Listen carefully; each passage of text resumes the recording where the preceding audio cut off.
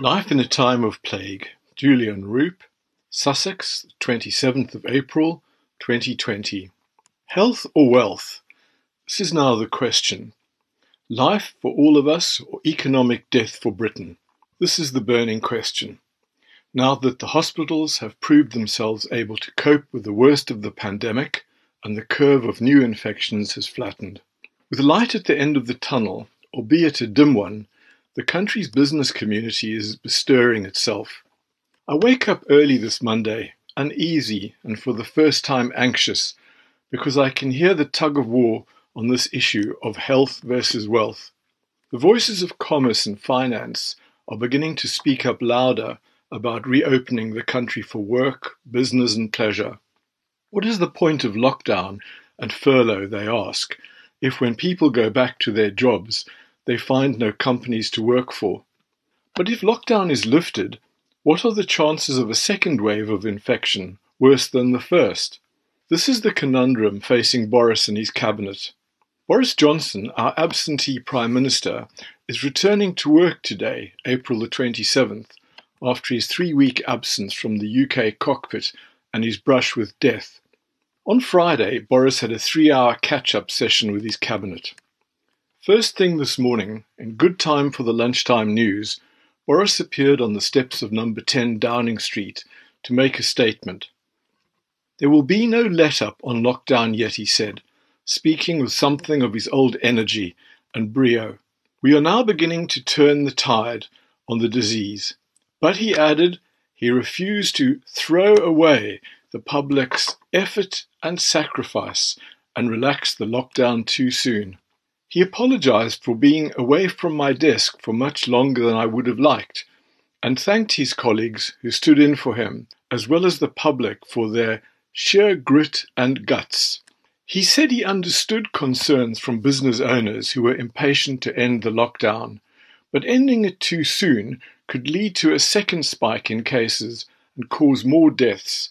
Economic disaster and restrictions being reintroduced, he said. I ask you to contain your impatience. He said there were real signs now that we are passing through the peak, including fewer hospital admissions and fewer COVID-19 patients in intensive care. And comparing the outbreak to someone being attacked, Boris said, if this virus were a physical assailant, an unexpected and invisible mugger, which I can tell you from personal experience it is, then this is the moment when we have begun together to wrestle it to the floor. The sad truth is that had Boris got his act together earlier, even a week earlier, thousands would be alive today who are dead. And the life and death struggle of wrestling to the floor this desperately dangerous enemy would not have required so much muscle. Boris has been as much of a problem to continued life in Britain as the virus itself. In him, COVID-19 found a complacent ally. He goes on to say that the UK has so far collectively shielded our NHS and flattened the peak, but he could not yet say when or which restrictions would be lifted to ease lockdown. Indeed, our citizenry have behaved impeccably on the whole, led by a government that must face a tribunal at the end of this catastrophe, which has every indication of ending with Britain shown to have paid a most terrible and unnecessary price. Meanwhile, Italy is starting a phased reopening, and New Zealand announces that it has halted the public spread of COVID-19. Spain has let its children out on the streets as long as they stay within a kilometre of home and are accompanied by an adult. Some form of normal life is returning to Europe, slowly, painfully, with grandmother's footsteps. London's underground system is running 95% empty. The 5% who are using it are NHS staff and essential workers, I suppose. The BBC interview a young woman travelling alone, who says she is off to the country to look after her mother, who is suffering from a painful condition known as fibromyalgia. James Dart, a Guardian journalist and commentator, offers the following comment, words that pithily sum it all up for me. He says, 4 years we allowed the hard right to peddle the ludicrous myth that the UK was in some way superior, exceptional, unique. They told us it was the EU that was holding us back. They made unsubstantiated claim after unsubstantiated claim about power and control. They unleashed demons by using nationalistic, populist language, dividing communities and dragging politics further into the gutter. They mercilessly and shamefully went after all who dared to oppose them, and on occasion they weaponized racism and bigotry to court the far right. As we pass the 20,000 death mark, remember that it is these same people who failed to act on the findings of the 2016 Cygnus report, or the more urgent 2019 warnings, or their January and February head start. They lamented Italy, but did nothing.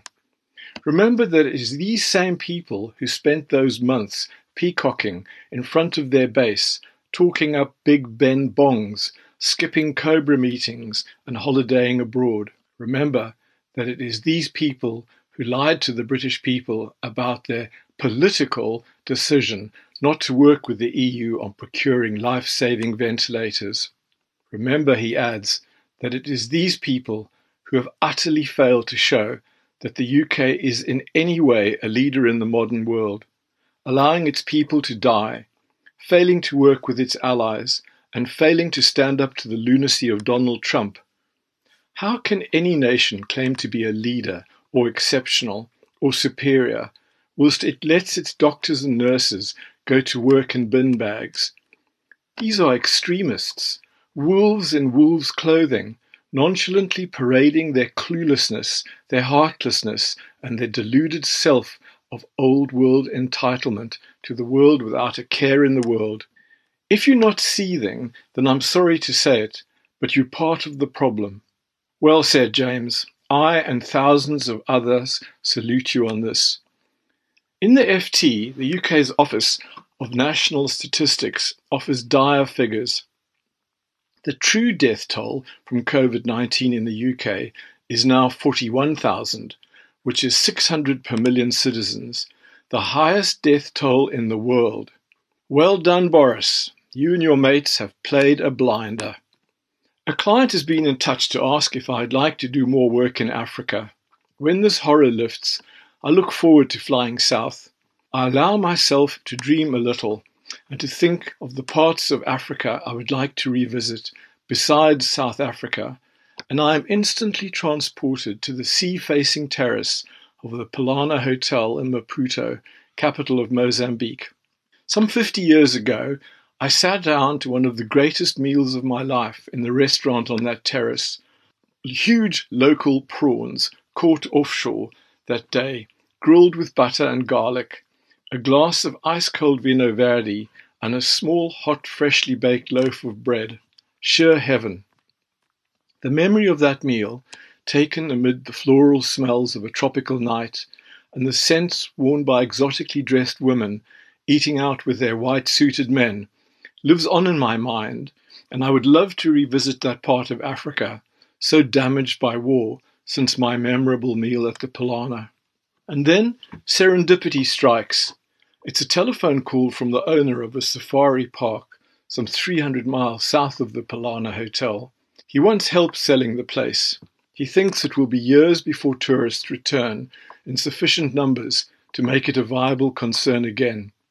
So now he wants to sell it as an environmentally unspoiled bolt hole for a billionaire with interest in nature and Africa. I ask him to outline his offer and promise to get it to some property people I know in London with wealthy Chinese and Russian clients, one of whom has just paid £200 million for Britain's most expensive house, a stone's throw from Buckingham Palace. The asking price for the safari park is a snip for what is undoubtedly something akin to the Garden of Eden.